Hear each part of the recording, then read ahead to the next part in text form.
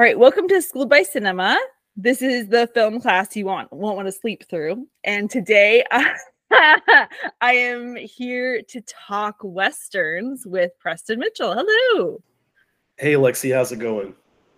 Good. I am very excited to get down and dirty and ride some horses and do the thing. Oh, well, thank you for having me, Pilgrim.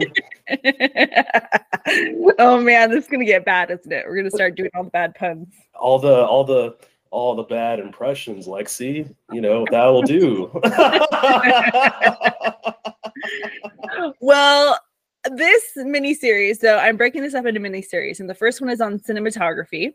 And so we are talking The Searchers by John Ford.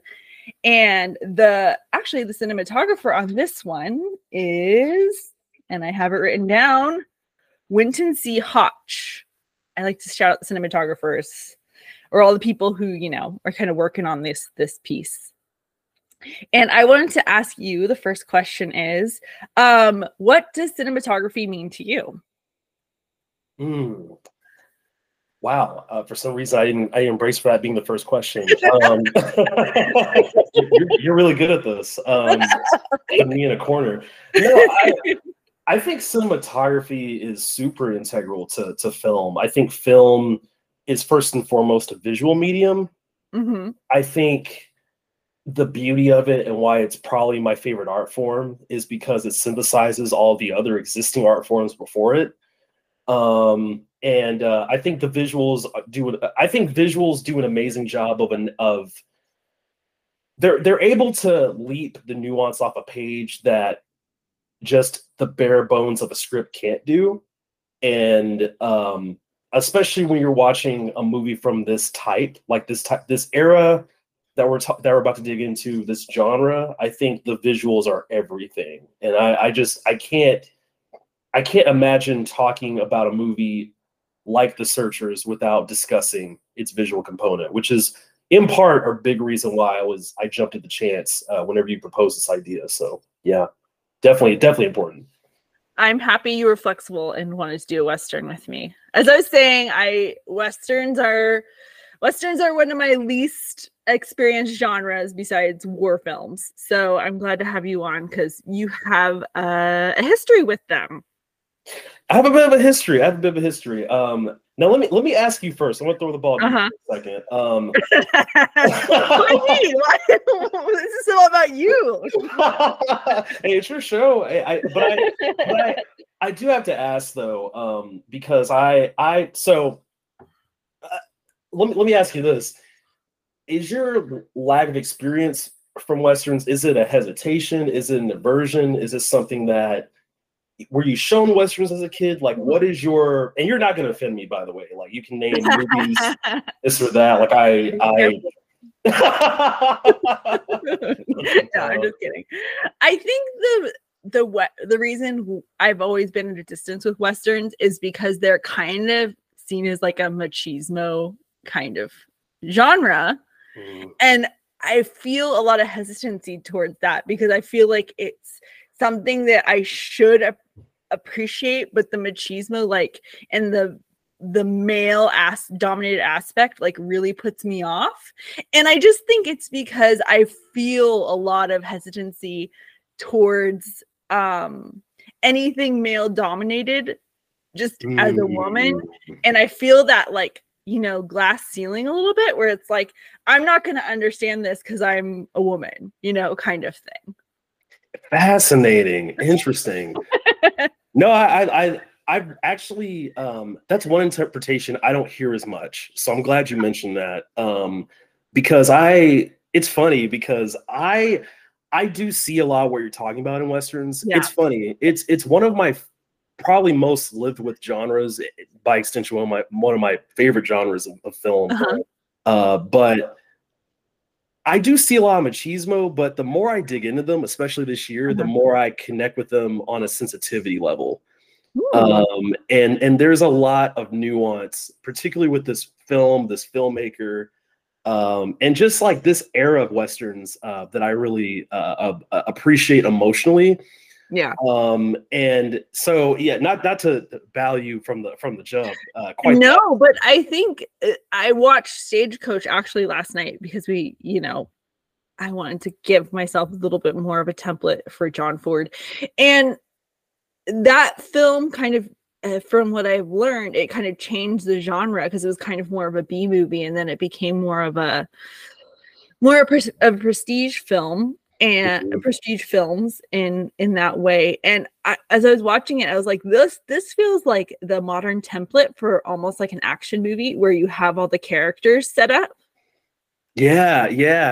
I mean, And it like there's characterizations, but there's a little bit of nuance to their characterizations. yeah, I mean, what Western? Well, let me put it this way: there, hypothetically speaking, like what Western before that would have a character like Thomas Mitchell, Yeah. Who's battling his own kind of like career on the rocks, aging kind of thing, and then you juxtapose that with the romance between Claire Trevor and John Wayne. And I think what blows a lot of people like away about seeing Stagecoach for the first time, especially because I saw it as an adult. I didn't see it until the pandemic, even though I'd seen other John Ford movies before that. But it was really interesting to see kind of the birth of John Wayne as a persona, because he had been making movies since the silent era. And I can't claim to be a John Wayne expert on that era of him. My knowledge begins with him from from Stagecoach on. And even then, I was blown away by just how romantic of a lead he is in Stagecoach, and how effective I personally found the romance to be in the film. Because I think since it is the first action movie, it has more in line with thrillers and adventure movies than it does with, even though it birthed what we know now as the action genre, or in part. I think there's an adventure movie aspect to how the movie is still very character driven. Obviously, the movie is a product of its time in how it is very much, these heroes, basically shooting down a bunch of brown people.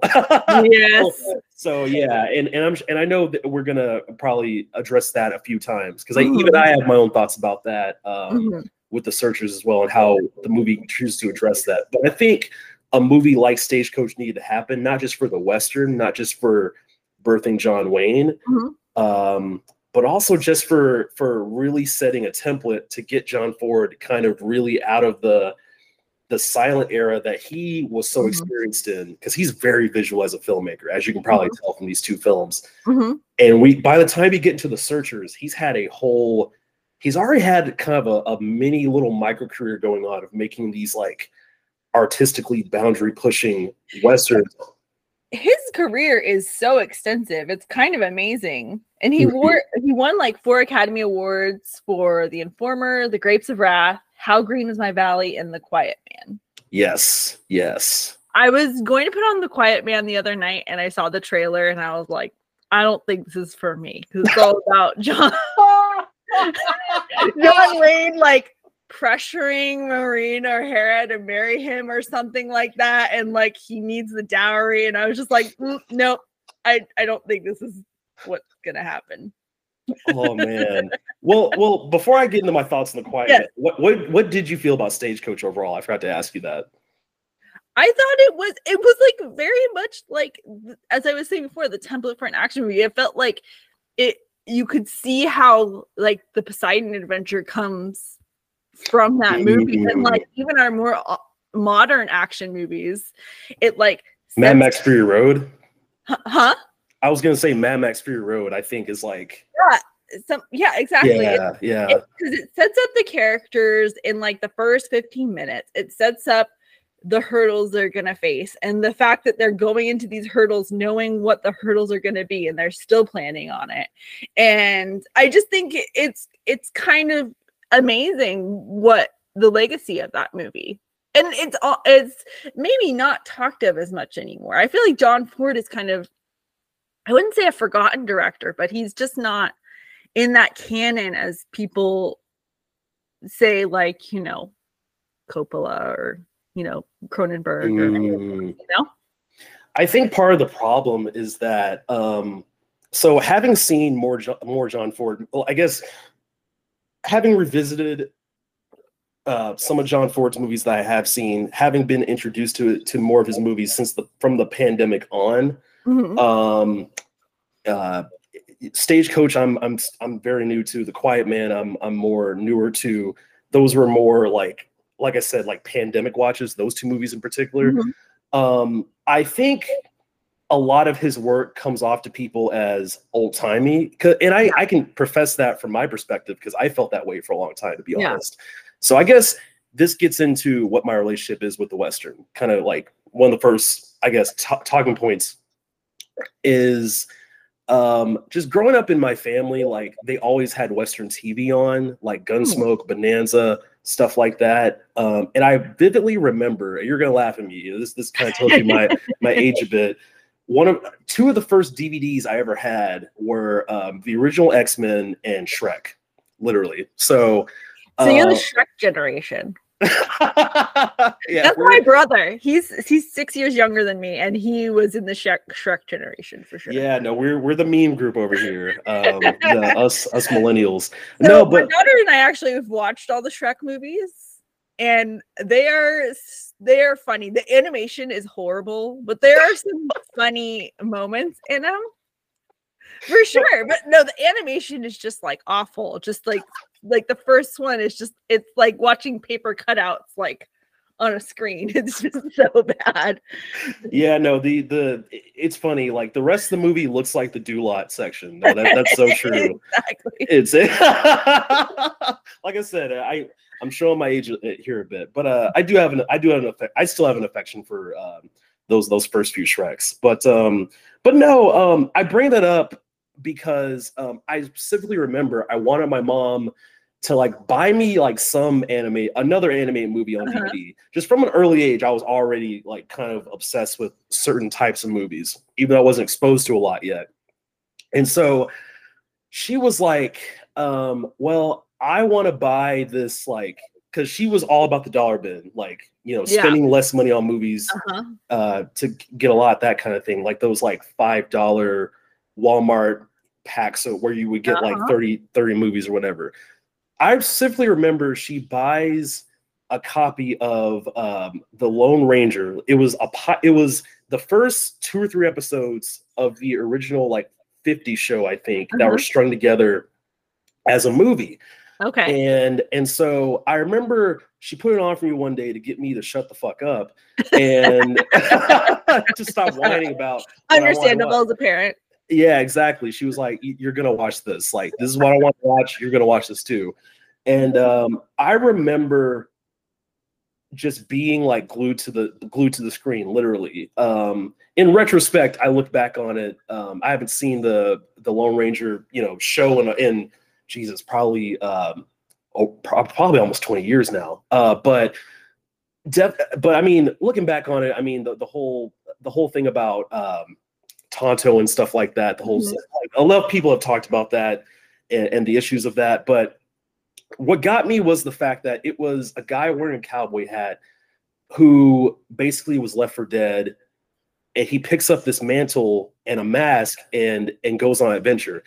And the pilot very much plays like one of the early superhero movies. And having grown up in the kind of what I call the second cycle of the comic book boom, because I look at it as 4 cycles. The 70s and the 80s, you have kind of like the Supermans and the Batmans and stuff like that. The second cycle, what I'm talking about being like kind of like the Blade X-Men Renaissance. The third being Iron Man, Dark Knight, and I think we're hitting the 4th cycle currently. Hard.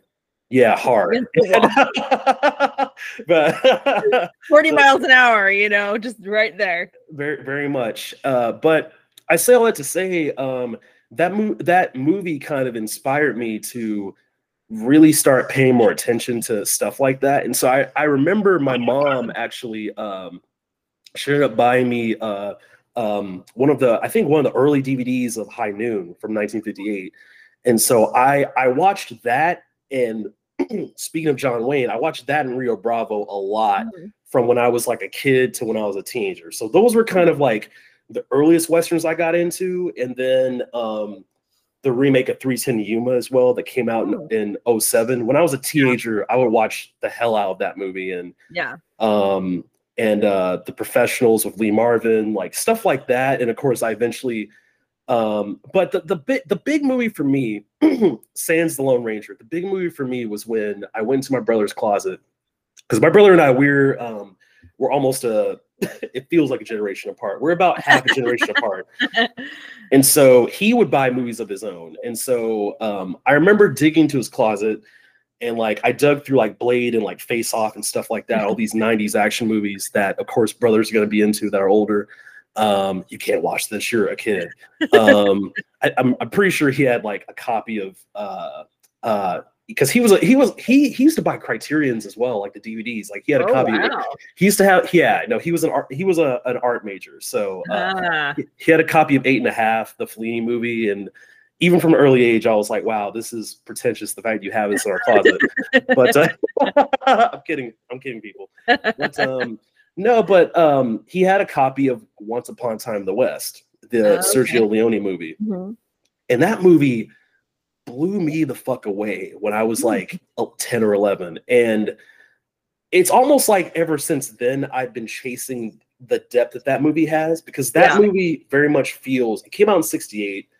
The movie we're talking about is from 1956, and Stagecoach is 1939. So you hit these three different periods of Western. Yeah. And I feel like Once Upon a Time in the West is kind of like, for its time, was like the summation of what Sergio Leone, who directed it, was kind of the summation of this genre that he loved so much.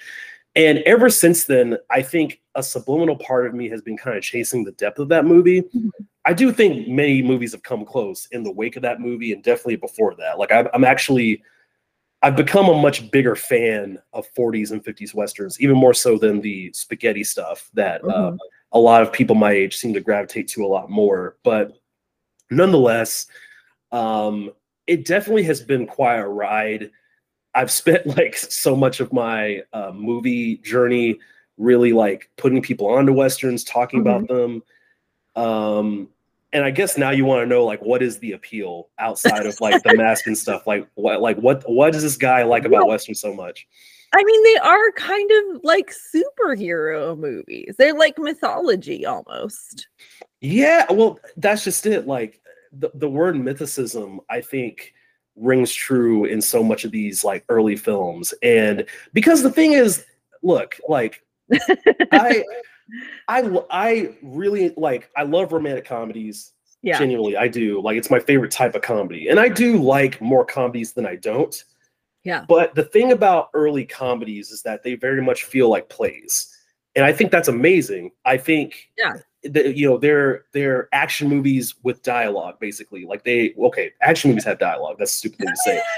Instead of action acrobatics, the acrobatics are verse and lyric and wordplay, that kind of thing. We've lost that because comedy has become more contextual than wit based, because a lot of those early comedies, like even Screwball, like up through even When Harry Met Sally, it's like a lot of those comedy or romantic comedies are like zing zing zing zing zing, like the people having the chemistry and able to work off of each other. And then we get into this era where comedies or romantic comedies become more based on the culture rather than people having chemistry with each other and able to talk with each other in a more realistic way, or heightened realistic way. No, I think that's a really fascinating point. And I think it's almost like the Western has gone in the opposite direction. Obviously, they're not at the fore as they used to. But the point I was making was earlier with especially the Screwball stuff. I'm glad you mentioned that, because that very much, a lot of those movies, like the Philadelphia Story and stuff like that, they were adapting plays, or in the case of like a Preston Sturges movie, like the Palm Beach Story or something like that, like the appeal is the script. The appeal is the verbiage. However, with Westerns, and this is where John Ford comes into play, since he came up in the silent era, I feel like they go above and beyond really attacking the visual aesthetic that makes film so palpable and so beautiful and so really transcendent, just off base, because a lot of it is about scenery, and more so if we're putting it contextually. If we're putting it contextually, these movies, this is how cinema began. Like these were the earliest action movies. And what I find so fascinating looking back on them, every time I watch a Western, whether it be good or bad, and trust me, there are Westerns I don't like. I watched one today that I was like, man, this is a fucking bore. But I'm glad I watched it. But nonetheless, it's the fact that it really does look upon these people who were undergoing Western expansion in the American West. But unlike a period drama, it's more so about how the Victorian style ideals clash with the lawlessness of these sundown towns, and really and oftentimes the birth of civilization, while you're getting the pulpy component of barroom brawls and violence and tension and suspense and those kinds of things. When you really break it down, what differentiates a Western from just any other action film or adventure film is that it really is about the clash of those ideals. And I know some people who prefer Westerns to be action movies. I know some who prefer them to be like thrillers, or even like there's even Western comedies that I think are actually pretty effective at typifying those ideals that I'm referring to. Yeah. But either way, I think the genre has evolved into being so broad that I don't think it ever really died, nor do I think it's ever truly going to die, because thanks to a small invention called Twitter and podcasting, you have people who really do want to keep that flame alive. And just as a lifelong Western fan, I'll say this, growing up, I liked Westerns. I thought they were cool. I thought they were dope. I never really understood why people, I was like, you don't like Westerns? Like, why are you, cowboy hats, that kind of thing?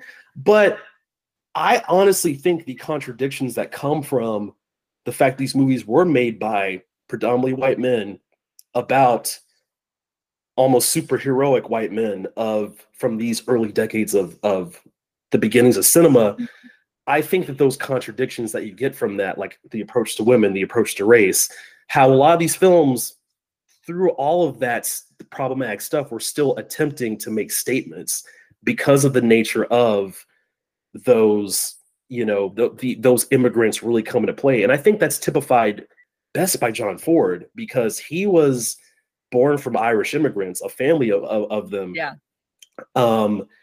And really wanted to make movies, even when he made his non-Western stuff like The Quiet Man, stuff like How Great Is My Valley, which I prefer to The Quiet Man, actually.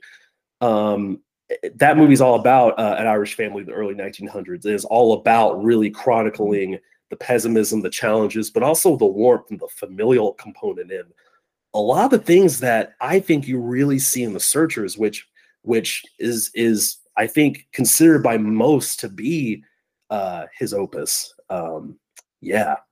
Well, I understand that, and I feel like putting this movie into context makes it play better, because at this time we're dealing with the Red Scare very heavily, people being blacklisted. There's kind of this real need to Americanize cinema coming from the noir, which is like feels more European, and like Otto Preminger, who is European, and like these kinds of films that came before it, which were really prominent. It feels like this need to like explain American identity on film. And so they do this by capitalizing on people like John Wayne, who bring this presence. He has this voice. He's dominant but soft at the same time. And then also you pair that with the landscapes of America, which are unique in the fact that it gets so dry in the summer, cold winter, snow in the winter, all that kind of stuff. And it's just like, it's very interesting how it typifies a lot of what America was going through at that time. No, no, 1,000%. I think you really see it's almost like with The Searchers. It's funny because like I've seen this movie several times. I watched it for the first time when I was about no later than 13. I know that for a Uh-huh. fact. Because it's so revered, and it's like it's one of those movies where I feel like, especially if you saw it at an impressionable age like I did, or even hell, even in your early 20s, it's like Casablanca, where it's like you watch it and it's Yeah. like, oh, that's what a movie looks like. Like the first time you see Indiana Jones, whether you remember the first time or Hmm. not, like it's like that's a movie. And The Searchers, I think you get that because of the scenery, the fact that I mean, literally, it's the most iconic movie set that was filmed in Monument Valley, which is Yeah. John Ford's favorite place to film his movies. I think that's I'm trying to remember off top, southwestern or northern Utah. Yeah. Okay, cool. See, I know things. Well, and I think that's also an interesting way to kind of talk about how this movie was filmed, because it was filmed in VistaVision, which you Mhm. probably are kind of aware of. And in layman's terms, it's just a way that they, tipped the film stock sideways so you get a wider frame and you're able to see more of the picture. And also, it was really popular because the theaters didn't have to buy any new equipment. They basically could just tilt the, projector on its side and project it. And you can see that in this movie. Like, it's amazing the visuals they get from it. It wasn't all filmed in like LA, like a like in that canyon. What's it called? I can't remember. Wait, what did you say? Sorry. Brenson Canyon in LA. You know, you can tell it's not filmed there. I can never remember the name of that canyon, even though I've been there, and it's really cool. And it does look like you're in the West, but you can tell the difference. No, there. Oh Jesus, I completely agree. I mean, there's a grittiness to this film. I think the shot or the series of shots that always gets me when I watch this movie, and I'm curious up front how you feel about these shots. It's when Martin Pauly and Ethan Edwards, played by just off. I'm already Jeffrey Hunter. Excuse me, Jeffrey Hunter and John Wayne. Their characters. It's when they're in the snow, and you really see John Wayne's already worn down. He has a little 5 o'clock shadow going on. Same with Martin Pauly. He's starting to get that like very male grizzle to him face wise because his eyes are sunken in. And John Ford frames them kind of with a bit of deep focus when you see them coming in on horses. So I was curious, how'd you feel about that shot? Well, so that shot was like, oh, I get why this movie is called The Searchers, because they're men looking for identity in America.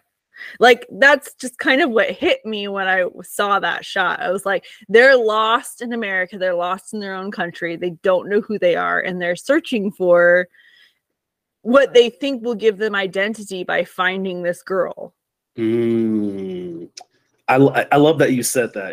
It's weird. I didn't even think about that from the shot, but I think that's apt. They're just like so tired, and they've been looking for so long. And at that point, it's been like what, a year or two, or like maybe even longer. It's like it's been 2 years, I think, by that point.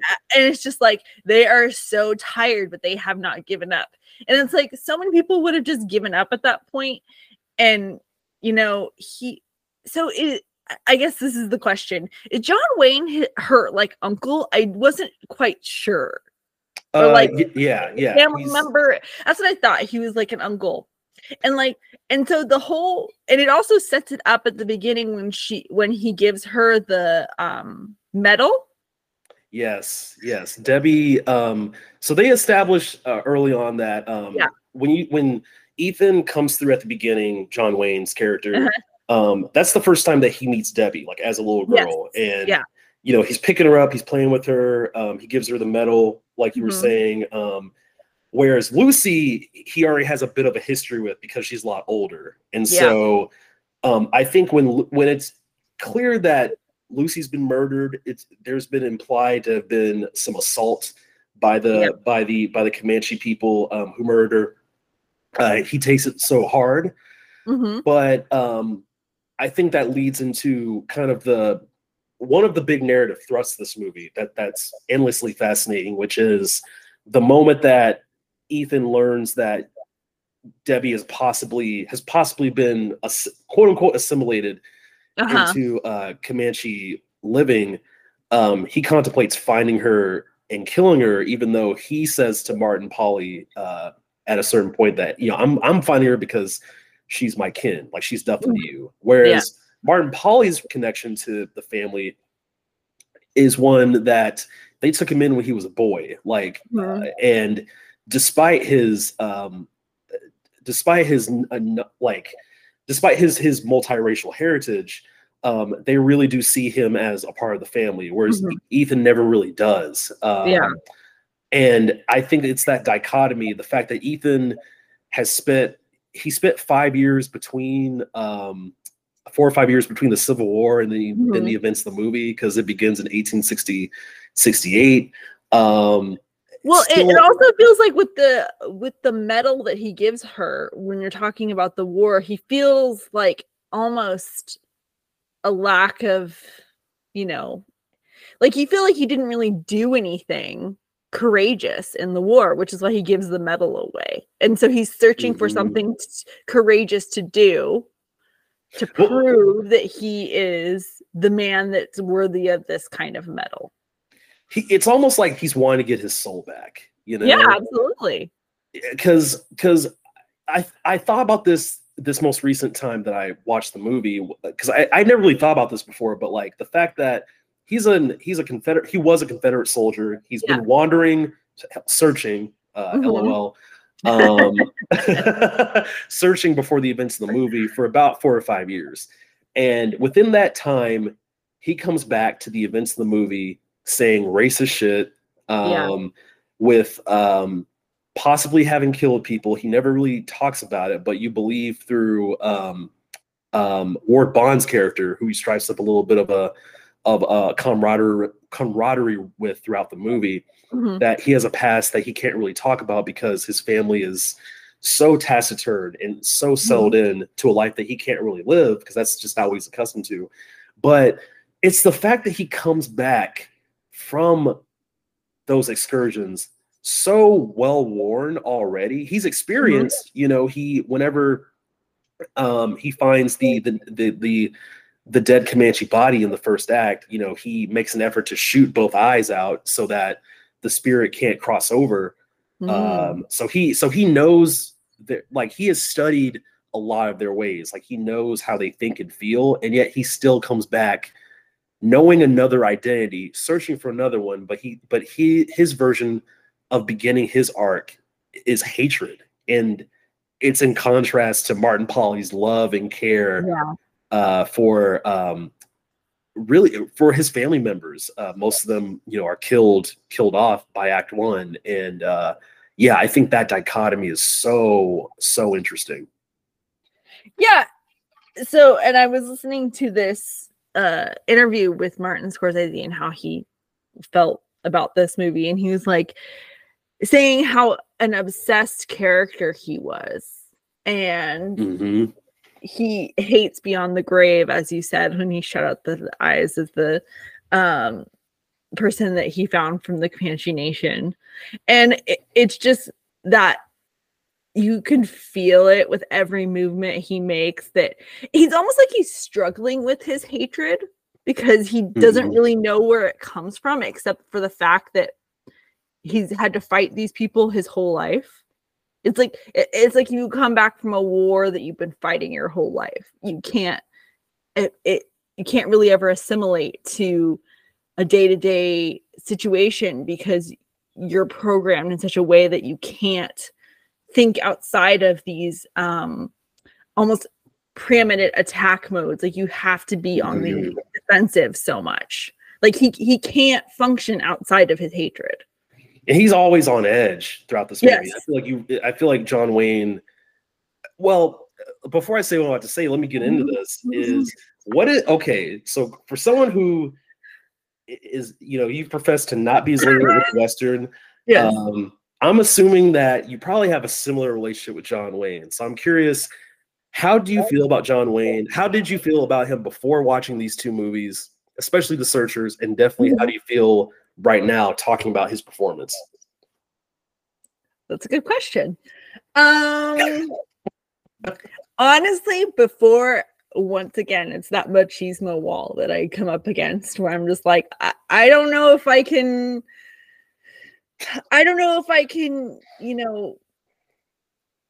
relate to him in any single way. And I still don't think I can. Is that bad?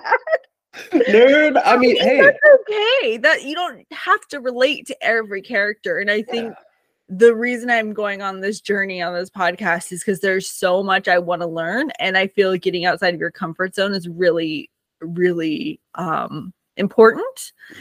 And I am impressed with him as an actor more than I was before. But I honestly feel like a lot of what he's doing is carried over by the script, by the visualizations, by cinematography, by the director. He is like almost like a statue who's being, it's almost like, it's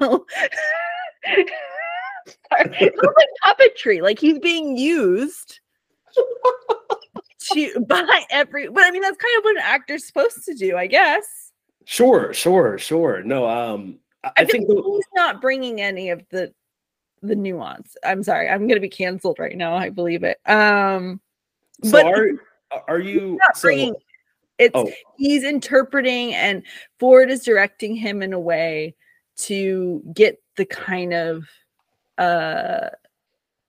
get what he wants out of him. I love that. I love that you said that. Truthfully, especially because again, like you're coming at this from fresh eyes, and that helps me kind of gauge my next point that I want to make from my perspective is so going back to my history of Westerns, a lot of my uncles and stuff. My mom had two brothers, and so they were really into John Wayne. Like my grandparents were really into John Wayne. He was like their guy. Like, and when you look at film history, John Wayne is kind of what Tom Cruise is now, in how he's the one actor whose current repertoire as it stands encompasses a different variety of filmmakers, subject matters, and franchises. Honestly, that's kind of who John Wayne was back then. And so John Wayne has always been a divisive figure, because I remember even as a kid, and this is why when people talk shit about John Wayne now, I get it, because for a long time I thought the man was a bad fucking actor. Like seriously, like the caricature, the impressions that you would see in like Looney Tunes carried over to Animaniacs and stuff like that, or at least I did. Like in Animaniacs and stuff like that, like it really did kind of, and he talks really slow in a lot of those movies and stuff like that. But the thing is, though, I think I wrote about this on Letterboxd recently, was that I was shown a lot of his like later movies, like within the last like 20 years of his career. So stuff like Chisholm, stuff like the True Grit sequel, I think Rooster Cogburn, stuff like that, where he just feels hammy and he feels like he's resting on a lot of the laurels that people parody him for. And honestly, even though like I really, really did enjoy Rio Bravo, for a long time it wasn't for him. It was for Dean Martin and Angie Dickinson, everybody around him. Now I think he's genuinely phenomenal in that movie, and I think he's really, really phenomenal here, even better here than he is in anything else. Simply because when you watch more John Wayne movies from the 30s, the 40s, especially the 50s, it's very clear to me why he was such a powerful movie star presence, because when he walks into a room, you feel the magnitude of his essence. And I think the fact that he's juxtaposed against Jeffrey Hunter, who by all intents and purposes was nowhere near the experienced performer that he was. And I don't think that's his fault. It's just one of those things where I look at Westerns as well, not just from let me put it this way, not just from a modern actorial perspective, but also from a physical perspective. Because again, these were early thrillers and action movies.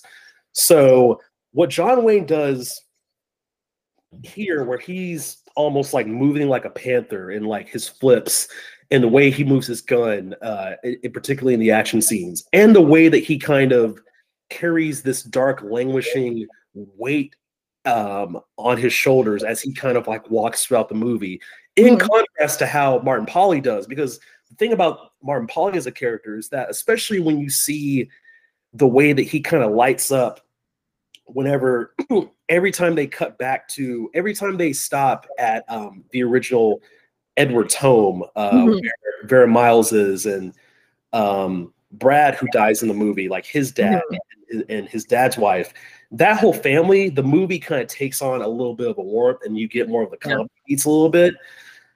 That's where Martin shines, even though deep down, I think Martin wants to be a manly man, like Ethan, that classic John Wayne machismo.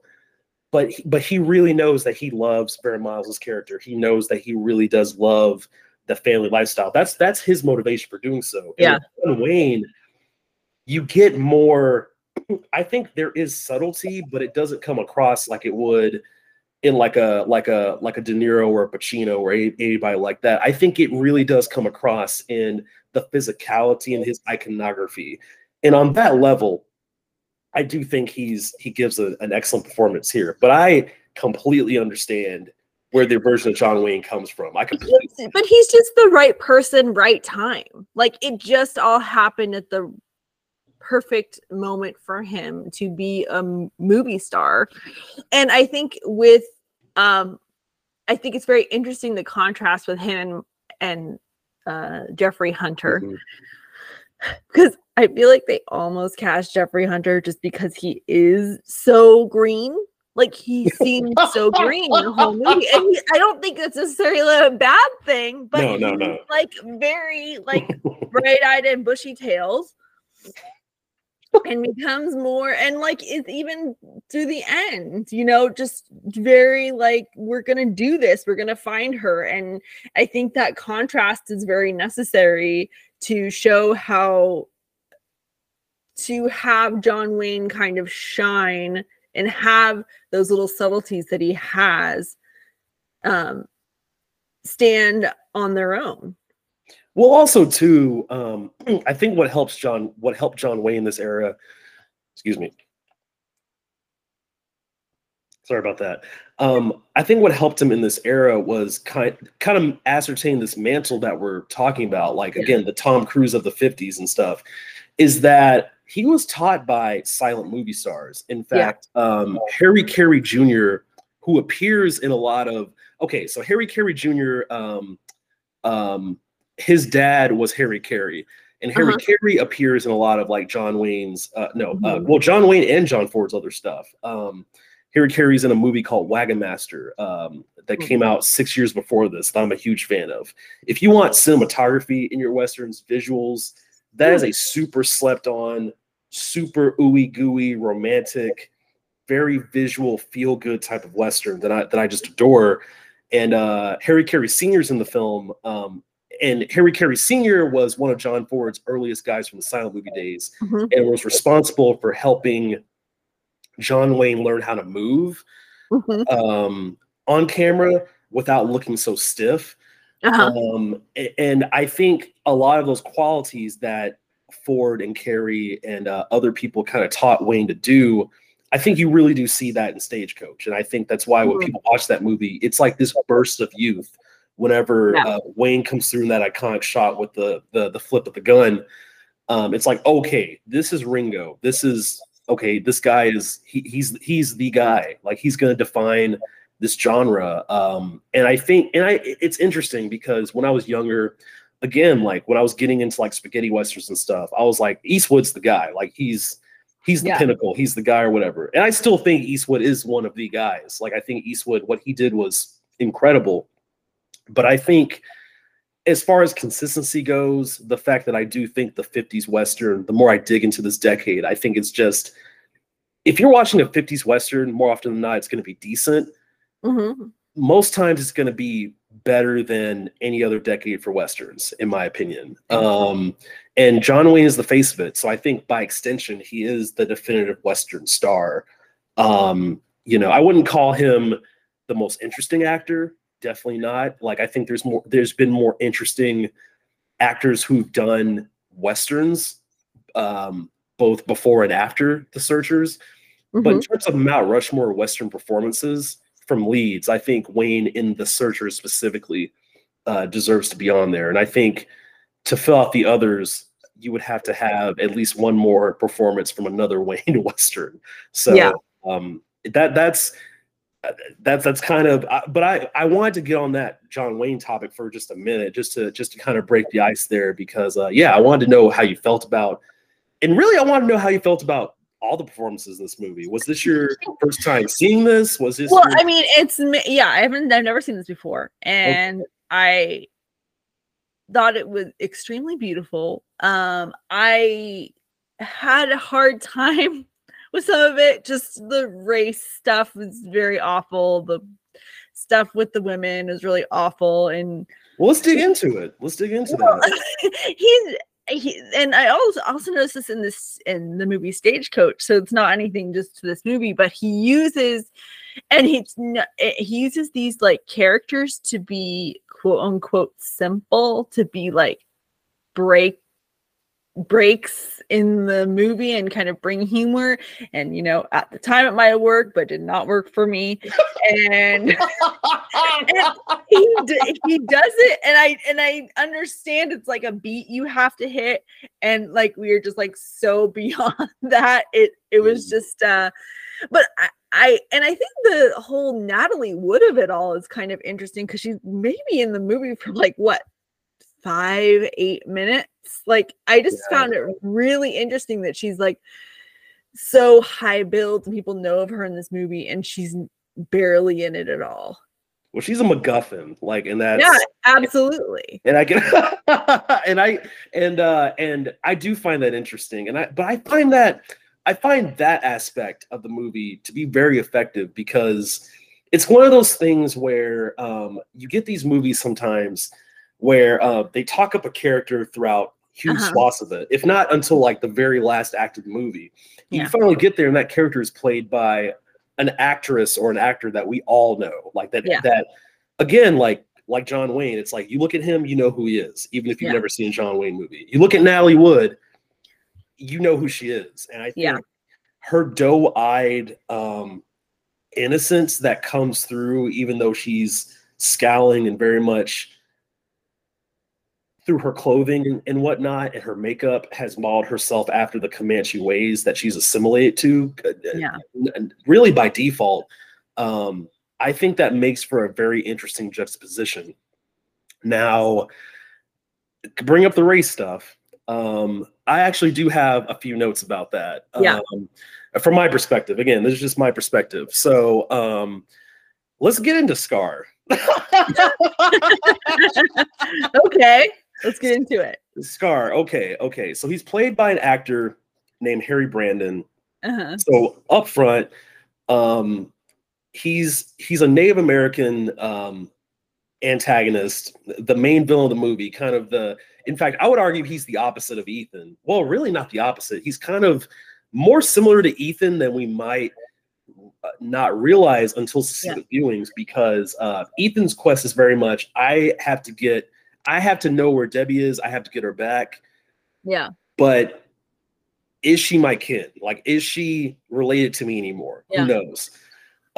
Scar, on the other hand, is like, I have to keep Debbie. I have to use my traps and my cunning and my leadership to stave these white guys away from her at all costs. That's his very simplistic mission.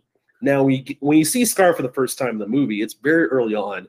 You automatically know who he is. I think Ford sets the setup around him is perfect. Then you get into the casting. I know. where it's it's a blue-eyed white guy playing a Native American. Yeah. But so I have two things to say about this, and I'm glad you watched Stagecoach, because I'm going to lean on that movie a bit as a bit of backup for the point I'm about to make. So the idea was to basically evoke a Comanche who was considered the last great Comanche chief. His name was Quanah Parker, who was a half-white Native American. He was half white, half Comanche.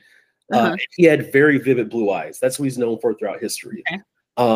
Now, Harry Brandon also played the real-life Quanah Parker in a movie John Ford did later on that I have not seen yet, but it's on my list. It's called Two Rode Together. Okay. So Ford was aware a little bit about about an approach to race for that kind of thing, because keep in mind, this is a movie made by all historical accounts, racist about race. And I think it's those contradictions, in addition to its massive influence on media lasting to this very day, that makes it such an interesting think piece of a movie. But I think that part is interesting. I think knowing that about Scar, it doesn't necessarily soften the blow a bit, but I understand where John Ford is coming from a modern context. And then also, Ford is often disparaged, which hits an earlier point you made off top, as to like, okay, why is he not as talked about by modern cinephiles like the Coppolas or the Kubricks and guys like that, the Spielbergs?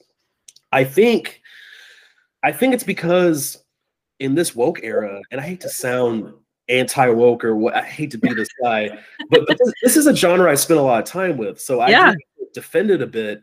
I think, how can I put this? I think John Ford was the fact that he was born from Irish descent, and the fact that he came into film within its earliest stage, I think he always kind of had his finger on the pulse of, okay, like, racism is wrong. How do I address that in this genre? Like, how do I get it away from like the more romanticized Stagecoach kinds of stuff? But even then, Stagecoach, there's a great scene in Stagecoach where I think the character's name is Geronimo. Okay. So a Native American in that movie, he's a bit older, I think. He says, Geronimo, how can we know he's not lying? And then the other character says, no, they hate Apaches more than we do.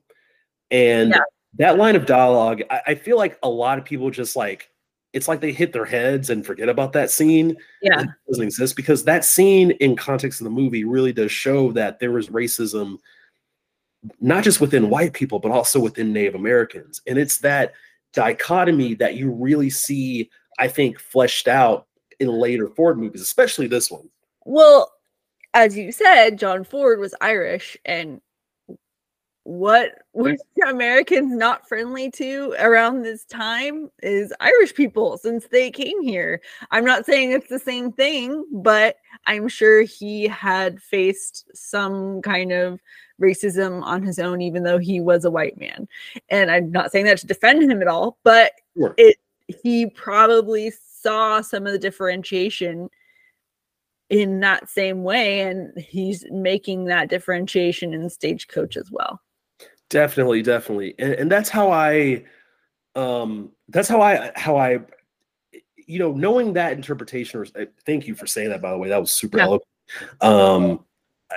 Saying that, I think looking at the racial component of his movies from that Irish, very disparaged perspective, yes, he benefited from certain privileges, but it's the fact that he was always thinking forward. I feel like he always had his finger on the pulse. And the fact that someone like a Scorsese, for example, like, I think Scorsese, this is one of his like top 5 movies of all time.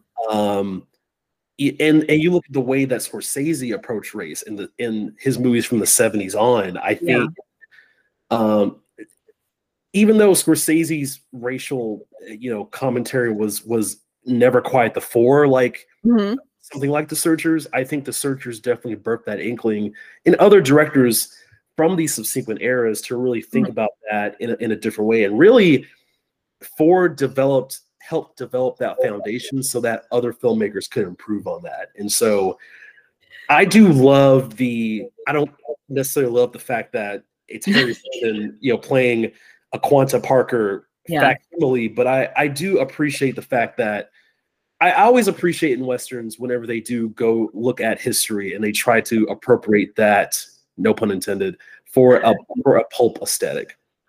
Well, I think, so this is my whole thing with, and it's everything going on right now with how we treat these items from the past that are in the canon or just outside of it, or anything that has dealt with any kind of politics that might have changed over time, whether they be race, sexism, anything. I think you cannot look at it with the language that we have now. You have to look at it through the language they had at the time and analyze it backwards, because we can't expect people, not that it's an excuse for people 50, 70 years ago to act the way they did, but they did. What are we going to do now to change that? We have to look at these texts, look at these movies, look at anything, and analyze them in the way that they were then and how we move forward from how they are. Agreed. I don't know. I literally just tweeted about this earlier today because it drives me crazy that people think, like, I think that's also probably another reason why it's hard for me to watch war movies and Westerns, is because, like, it's something I try to steer away from in my ideology.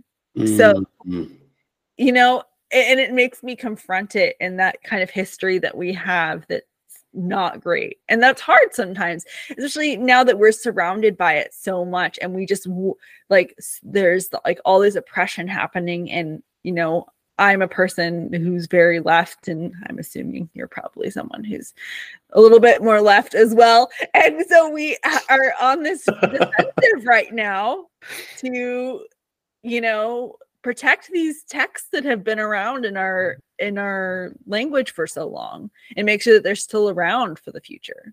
Definitely. I mean, you're hitting upon a conflict that I have. I mean, internally. I mean, because yeah. I mean, I would say, like, it's out there. So yeah, I do lean left. Very left leaning. I don't mean politics, but you have to. Yeah. You with films like this, yeah. And I think the fact that, I mean, because this movie did not do well when it came out financially, and that's saying something, because imagine if Tom Cruise opened a Mission Impossible movie and it didn't do well. Like, that's what the flop of The Searchers kind of was. It wasn't an astronomical flop by all intents and purposes, but it was a movie that really made people uncomfortable back in the day. And it wasn't until Andrew Sarris, the film critic of the time, who was kind of following what the French were doing with the invention of auteur theory and stuff like that. The invention of the concept of auteur theory.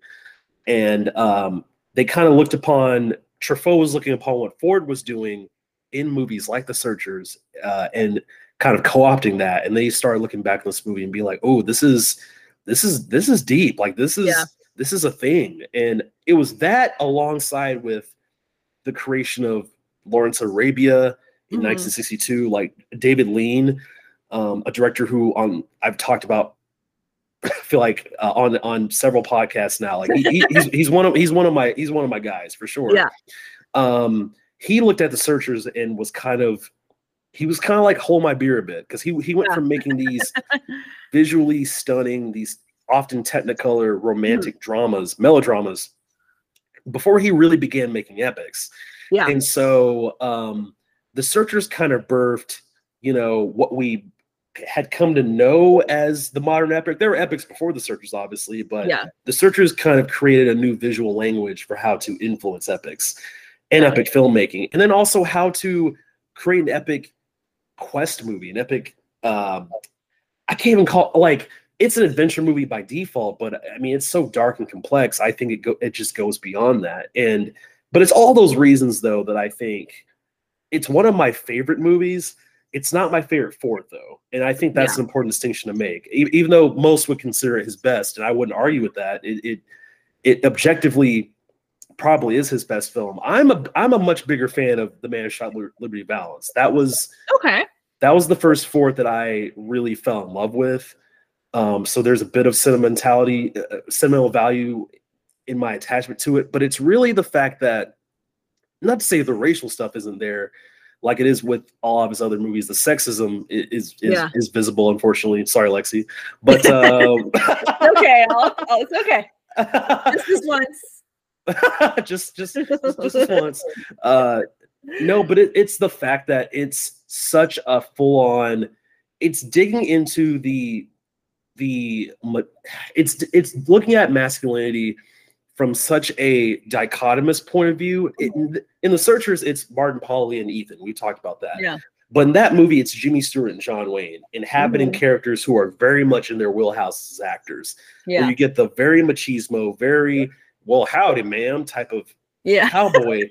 And then you have Jimmy Stewart, doing his thing as a lawyer who's coming into a sundown town that has been pilfered and pillaged through by a history of outlaws, having to build it back from the ground up, teaching these people how to read, teaching business. And it's these two people who have to come together versus just one cowboy to take down the outlaw of the title, Liberty Valance. And the movie's very much about that. That's another film that I think, I think Ford, I think what he does visually in The Searchers is admirable. I think the epicness that he created kind of accidentally through this movie was admirable. But I have such a soft spot for his more smaller scale stories. And Liberty Valance is very much a smaller scale story that's kind of looking back on movies like The Searchers, movies like My Darling Clementine, Wagon Master, Fort Apache, and movies like that, and kind of waving a goodbye to that stuff in a way. Yeah. And I have such a soft spot for Westerns that do that, probably because I am such a Sergio Leone fan. But I would say, yeah, if you at least appreciate The Searchers and Stagecoach, because again, I would like to hear more of your thoughts, in a bit. I definitely recommend Liberty Valance. It's one of my favorite films of all time. Well, Jimmy Stewart is my number one crush of all time, forever and ever. So I'll probably have to check it out. He's a little old in this movie. I'll say that he's he's older, paired with still young looking Vera Miles. So you gotta kind of not to say you gotta overlook it, but I'm just saying a little bit of a warning. It's okay. He can still get it. But what I was gonna say is that it seems to be this theme for him. And I listened to this interview with John Ford, and the interviewer asked him about courage, and he said, quieter men have more courage than a big loud blowhard. And that seems to be a lot of the thesis of so many of his movies are like, and John Wayne is the epitome of that. And it seems like maybe Jimmy Stewart does that in a different way, and perhaps in this movie. Oh, definitely. I mean, that's the thing about John Wayne, though, is that he himself is such a such a double-edged sword, I think, because on one end, yes, like he is, for his time, the matinee ideal. He kind of redefined for his time like what masculinity looked like and what people aspired out of that. But then you look at his personal life. I don't know if you dug into that, but like he kept saying all the time, like, "Hey, I'm going to go to war. I'm going to go to war." Yeah. He never did. And it's interesting that he's playing this Confederate soldier who is almost quietly regrettable. He's almost quietly regretting his previous actions, but he's so hyper masculine that he never says it out loud. It comes across through his face, through his kind of, I don't want to call it docile, but just his eyes say a lot in this movie, I think. in between the dialogue. He makes a lot with a lot of silences, even more so than the dialogue, I think. And yeah, he makes a meal out of every word, and he makes you eat it. No, literally, that's so true. Like that is what he does, and he makes you want more.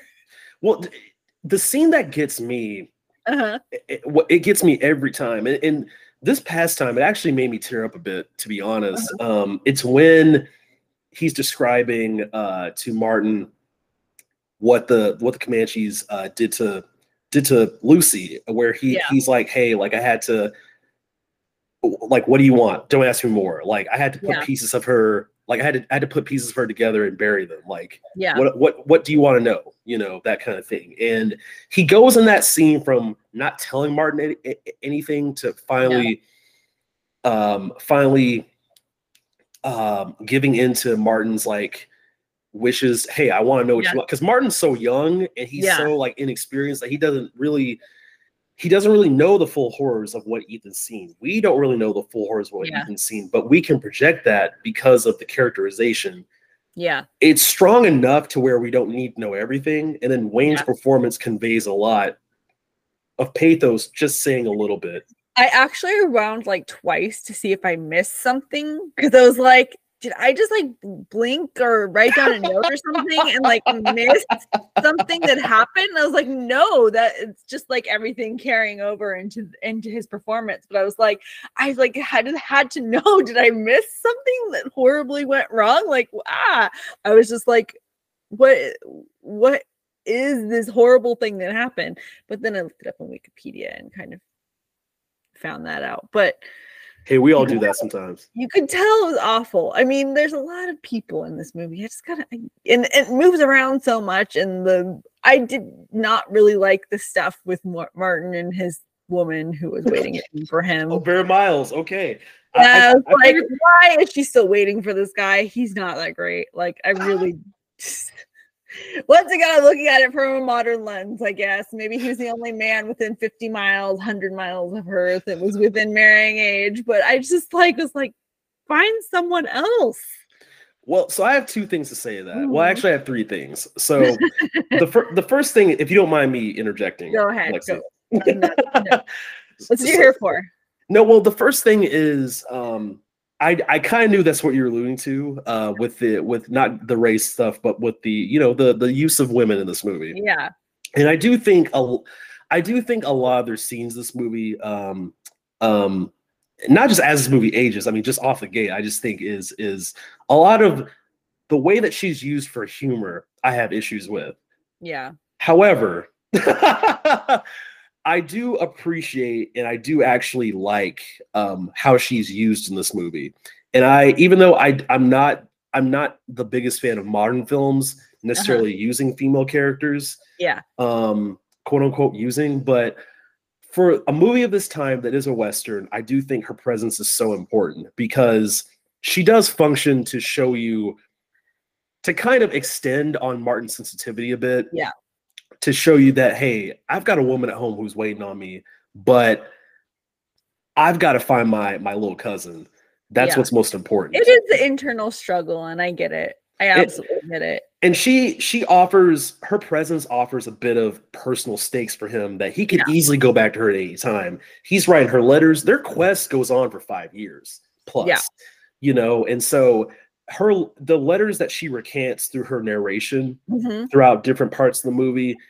I did like that part. I thought that part was a good touch to show how time moves.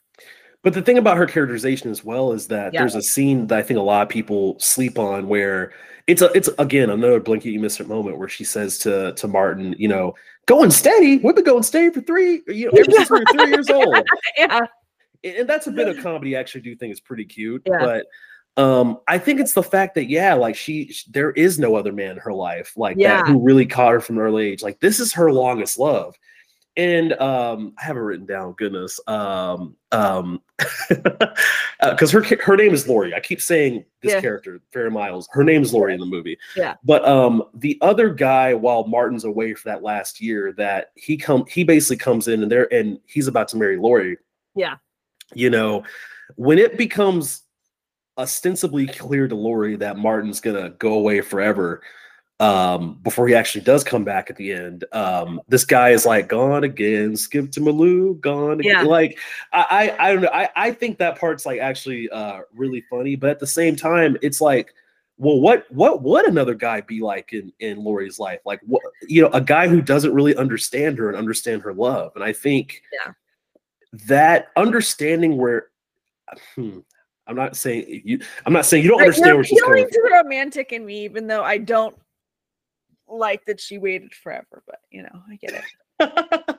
Well, and two, I think another just beauty of this movie is that it just balances so many different tones. Like, it's romantic and comic and adventure-y and dark. Like, that's the thing when you watch a lot of other westerns. And I think that's why my esteem for The Searchers grows the more I watch it. Because when I watch,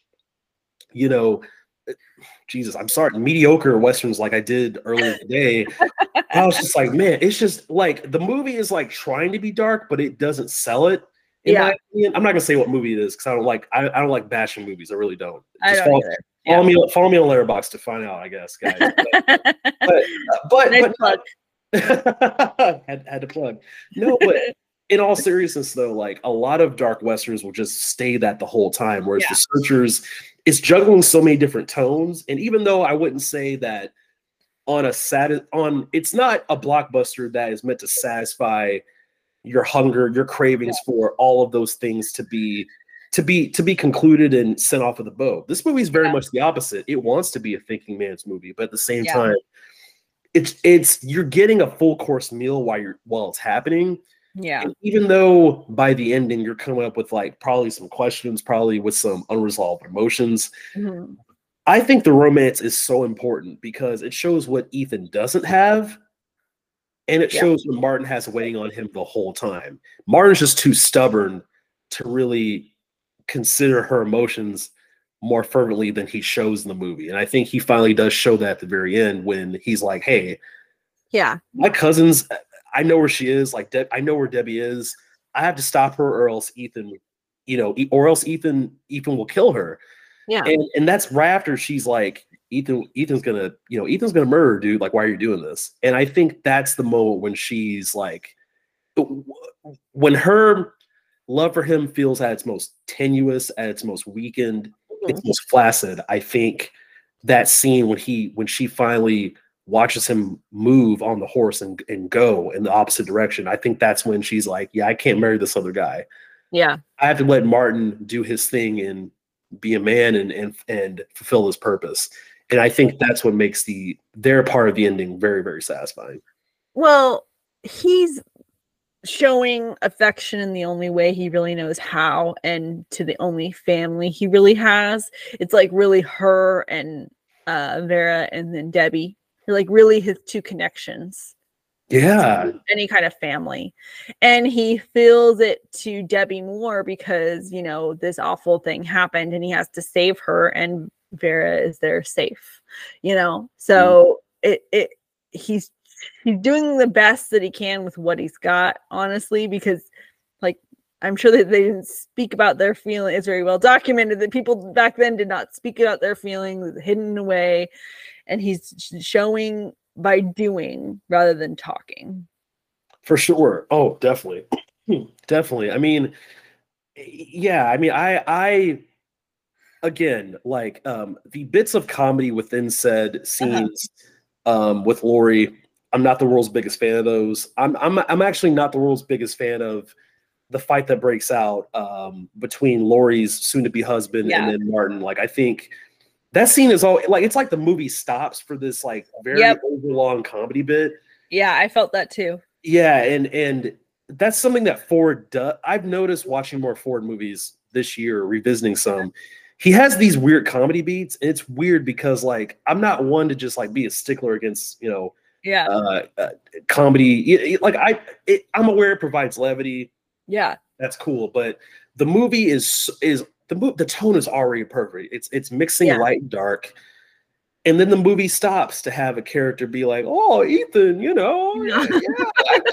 I think I saw him, but like, oh, it's Futterman, like that type of shit." I'm not, but and that really, I think that stuff I've learned to tolerate more on subsequent viewings. Again, even when I was like a teenager watching this movie, I was like, okay, get this comedy shit out of here. But you But know, speaking of the cinematography, like you look at the part I noticed on that fight is that you look, the camera sits on Debbie's face. Is it Debbie?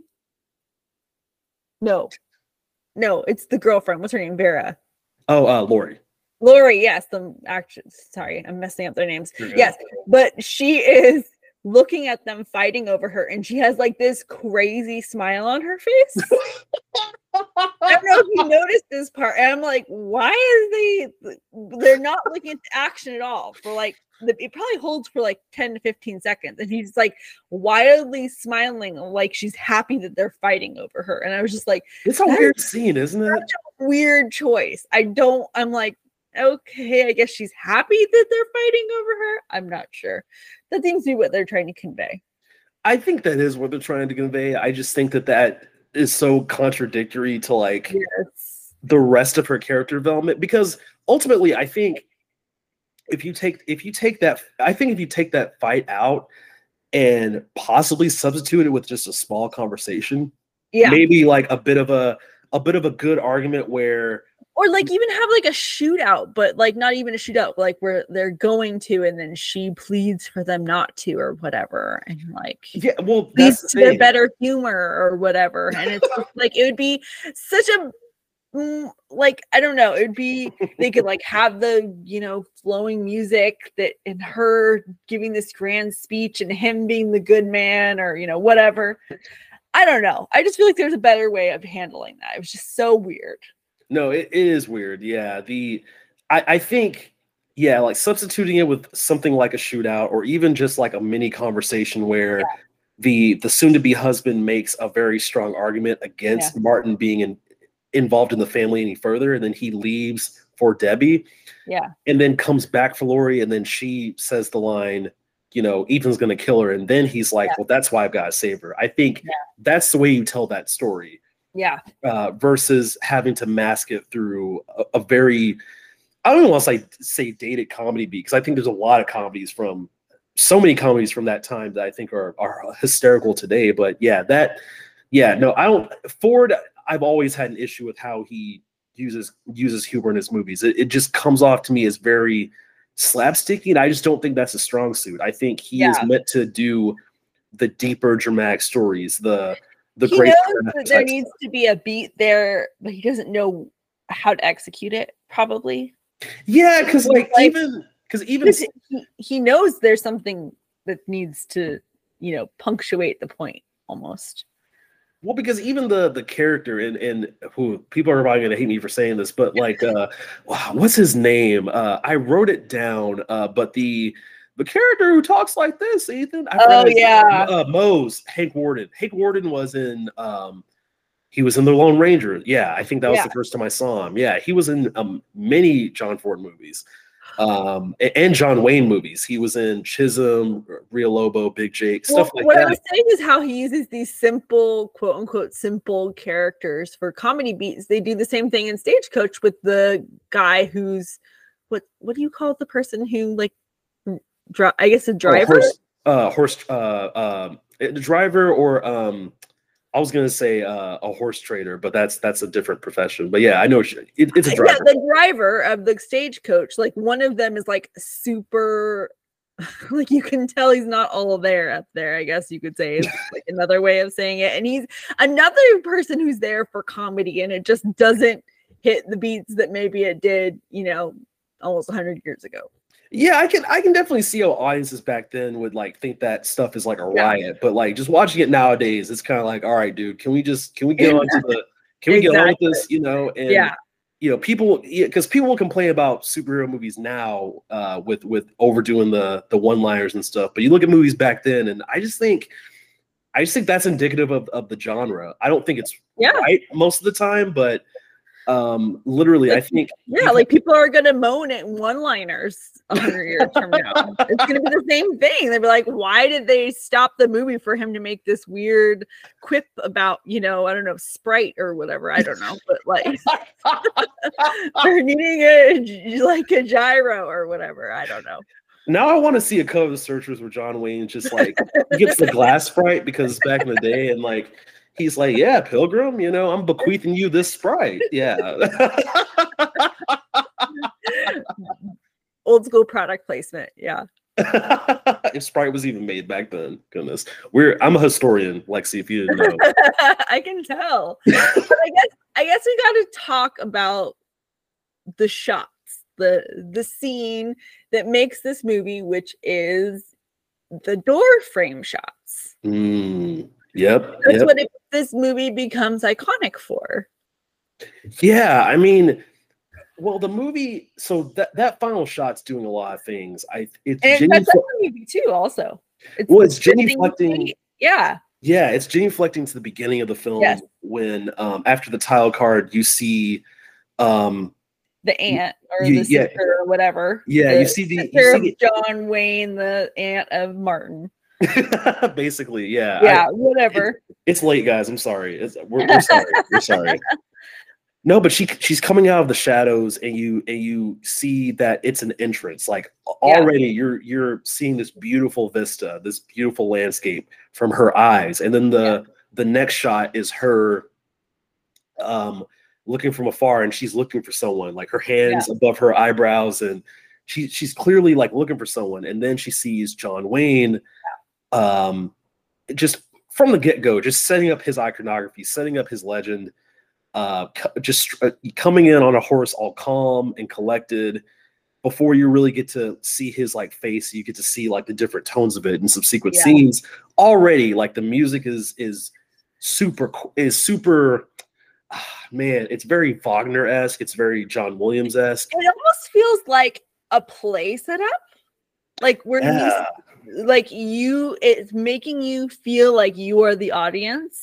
And you are entering this world through the door, and oh, okay. It's like it reminded me kind of like of almost like Moulin Rouge, where they have the theater, and it's like the curtains part, and it's like you're going in, and the camera moves in, and then you're out, and then you're here, and then it kind of moves the other way as you're at the end of the movie when you just see John Wayne in the door.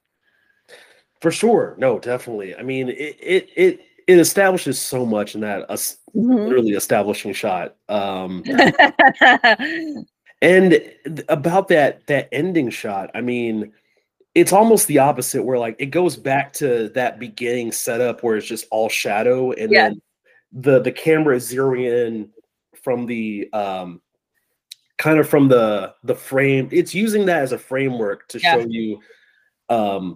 you the landscape from inside of the interior. And you see John Wayne, like he looks back at us, turns around, and then he just goes off, and he's going off into a world that's the world that he feels he belongs to, and the world that we're in as an audience is a world that he'll never be a part of. And it's kind of like the ultimate capper to his legend. And I didn't really give, obviously the final shot is so iconic. You see it in like Glorious Bastards. Like especially at the iconic opening of that movie is kind of that. It's funny because the opening of that movie is a hybrid of The Searchers and Once Upon a Time in the West. Because at the beginning of Once Upon a Time in the West, I think the beginning of that movie, I think it's the best opening in any movie. Straight up, like it is just 10 to 15 minutes of nothing but like very quiet setup. You're hearing diatonic noises. It's just building tension. You're just getting angsty. You're just like taking your seat watching it. And then it just explodes into a shootout. And that's very much what Inglourious Basterds was riffing on, with a bit of the visual language that John Ford created here. And I mean, I didn't really give the visuals the credit they deserved until, again, these past couple of viewings in the past week, because I mean, I've always known for a long time, okay, this is, I've seen The Searchers as a classic. It's a really good movie. Now it really is becoming one of my favorite movies. And I just the visuals are because of that. I mean, just the way that Ford is able to capture danger coming from afar, like with the Comanche always coming on horses, the music blaring in a to kind of signify villainy. He uses wide shots really well. He uses like far away shots very well to where you can still see them kind of in the background to kind of give you a sense of danger. I think there's a lot of really, really cool visuals in this movie. So I was gonna read this quote from the cinematographer Winton C. Hodge. I always want to make sure I get his name right. So he said, it was rather a daring shot because we had a vertical doorway and a horizontal frame. But here again, you're bold and you gamble, and it's a shot that Jack wanted. He had his reasons. He felt the drama of it. So I set it up and tried to fill the screen as best I could and handled it that way. That's so cool. Yeah, it is. And I never thought of it before, though, of horizontal meets vertical. I never had either, but yeah, now I'm like, oh, I can totally see that. Yeah, now you see it. It's so interesting. Because good cinematography is like symmetrical, and and that is something I learned. Because I did do film school for a little bit. I never finished, but I switched majors, so I finished college, guys. I swear, but I didn't. But the point is that like it is very symmetrical, the shot compositions, and I think it kind of goes to what you were saying was how important is cinematography. I think the cinematography is a character in this movie. It is. And it takes on different meanings through each passing year that the movie depicts. And I think that that's really, really dope. It is. Well, I was going to ask you for any Western recommendations, but you threw out a few, but do you want to throw them out again? Sure. People can write them down or whatever. Yeah, I mean, definitely. Okay, so like I said, like my John Ford recommendations. If you've already seen Searchers and Stagecoach, definitely seek out The Man Who Shot Liberty Valance from 1962. I highly recommend Wagon Master from 1950. That's a movie that I'm just going to be banging the drum for all year. I think more people should just see that movie. Yeah, and see a different side. And it's not going to connect with everybody. It's kind of one of Ford's B-sides. Yeah. But I think that's really cool. Another movie that I'm a pretty big fan of that I think fits into this kind of race Western kind of bag is a movie I discovered recently called Hombre from 1967. For all the Paul Newman fans out there, okay, this is a forgotten masterpiece starring Paul Newman. He was playing who was originally a white kid who was kidnapped by Apaches. So he was raised as an Apache, and is comfortable with them. He's quiet. He's silent. And then he later has to come back into what's considered the land of the white land, basically. Yeah. And he gets into a stagecoach with all these like rich people, and there's even a prostitute in the cast as well of characters.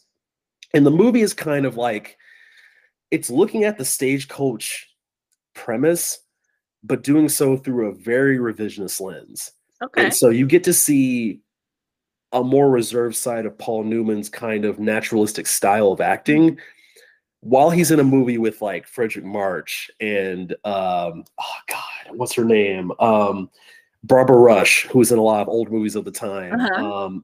Martin Balsam is in the movie and has a really great role. And the bad guy is Richard Boone, who's a very popular Western actor of the time. Made movies with John Wayne and Randolph Scott, actually. And the movie, Lexi, oh my God, it's so phenomenal. It's literally, if you're talking about like amazing shots, it's shot by a man named James Wong Howe, who shot The Thin Man and Seconds. Okay. And really, he was a super innovative cinematographer of especially of Asian descent, and kind of takes kind of like the Eastern influences and injected them into the very literal Western of this movie, but also Western cinema as well. Yeah.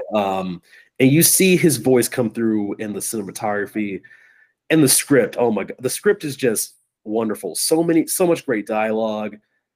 Just a great tight thriller that I think is one of Paul Newman's most interesting roles. So definitely, if you want a break from John Wayne, definitely check out Andre. So yeah. Awesome. Well, thank you so much for coming on. I appreciate it. Do you want to throw out any information people can follow you on or whatever, or if you want to be followed or left alone? Oh man.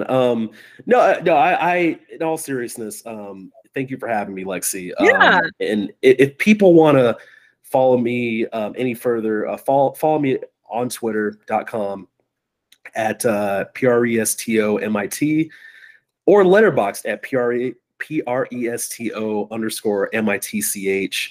Always plugging away at movies I'm watching or reviews I have and stuff like that. So I always appreciate what you post because you're a little bit out of the norm. You go out of the little box and you find new things, and I'm always interested in what you're posting and watching. So I appreciate that. Thank you for saying that. That means a lot to hear. Truly. Well, thank you again, and you can follow Schooled by Cinema on Instagram or Twitter. And thank you again.